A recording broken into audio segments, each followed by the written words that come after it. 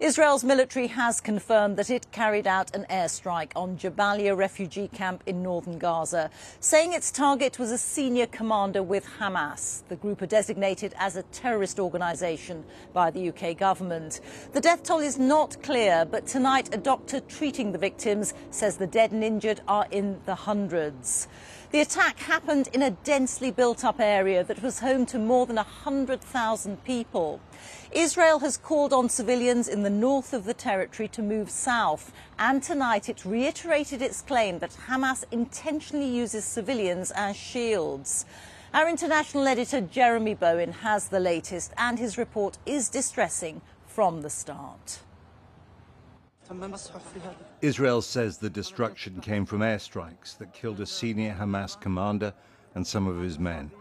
It said Hamas was using these civilians as human shields in a cruel and brutal manner, and that the airstrikes caused the collapse of underground Hamas bunkers. Israel ordered civilians to leave this area. Many did. Many others did not. The UN said some people even returned to their homes because conditions further south were so desperate. An unknown number of people are buried under the rubble. They were pulling out children. He says, "Oh God, my 3 children are gone, 3 kids. I hope I can find one of them alive. I didn't bid them farewell." Jabalia camp covers just over half a square mile. 116,000 refugees were registered here with the UN before the war. He says it's a massacre, 30 to 40 homes blown to pieces, bodies everywhere, everyone's looking for their beloved ones. The local hospital was overwhelmed with casualties. The surgical director sent the BBC this video. He said they'd done 15 to 20 amputations. Patients, he said, arrived packed into ambulances with the wounded alongside the dead. We received about 400 injured patients, between very seriously injured patients and mortals. Yes, if you see that the majority of them are children and women. Dr. Elron told me around 120 dead from this afternoon's attack are at the hospital. They ran out of space inside the building. Hamas released these pictures of their men emerging from part of their extensive tunnel network. It's hard to work out with any precision what's happening in the ground war. Both sides claim to have killed their enemies. Hamas will try to use hit-and-run guerrilla tactics against a much more powerful army. Israel released these pictures. It seems clear they're pressing forward. Some reports say they're closer to Gaza City without entering it yet.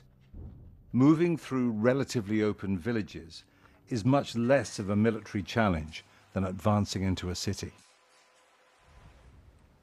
On their side of the Gaza border, Israel has plenty of force in reserve, and it says a long fight ahead. We don't have much detail about what the Israelis are doing inside Gaza.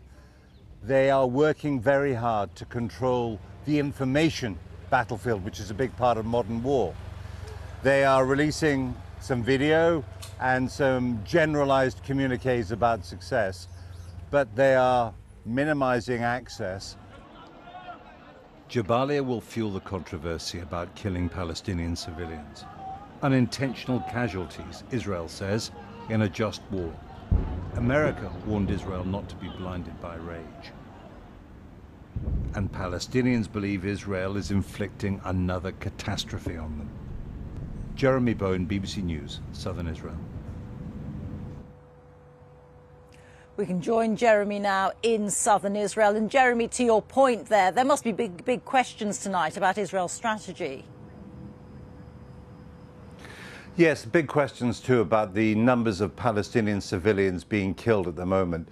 Last night, Mr. Netanyahu, the Prime Minister, said that the world needed to decide which side it was on. It was a moral question, he said, about right and about wrong. And he said there was a big difference between Hamas killing civilians and what he said were accidental deaths in a just war, referring to this kind of operation. The Americans are concerned enough, I think, about Israel's conduct to remind them on several and repeated occasions that they need, while they defend themselves, to observe the laws of war.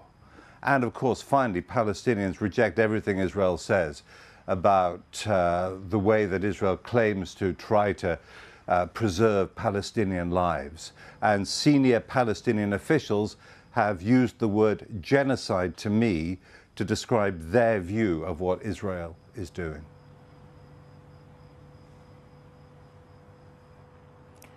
Jeremy, many thanks as always. Jeremy Bowen there, speaking from southern Israel.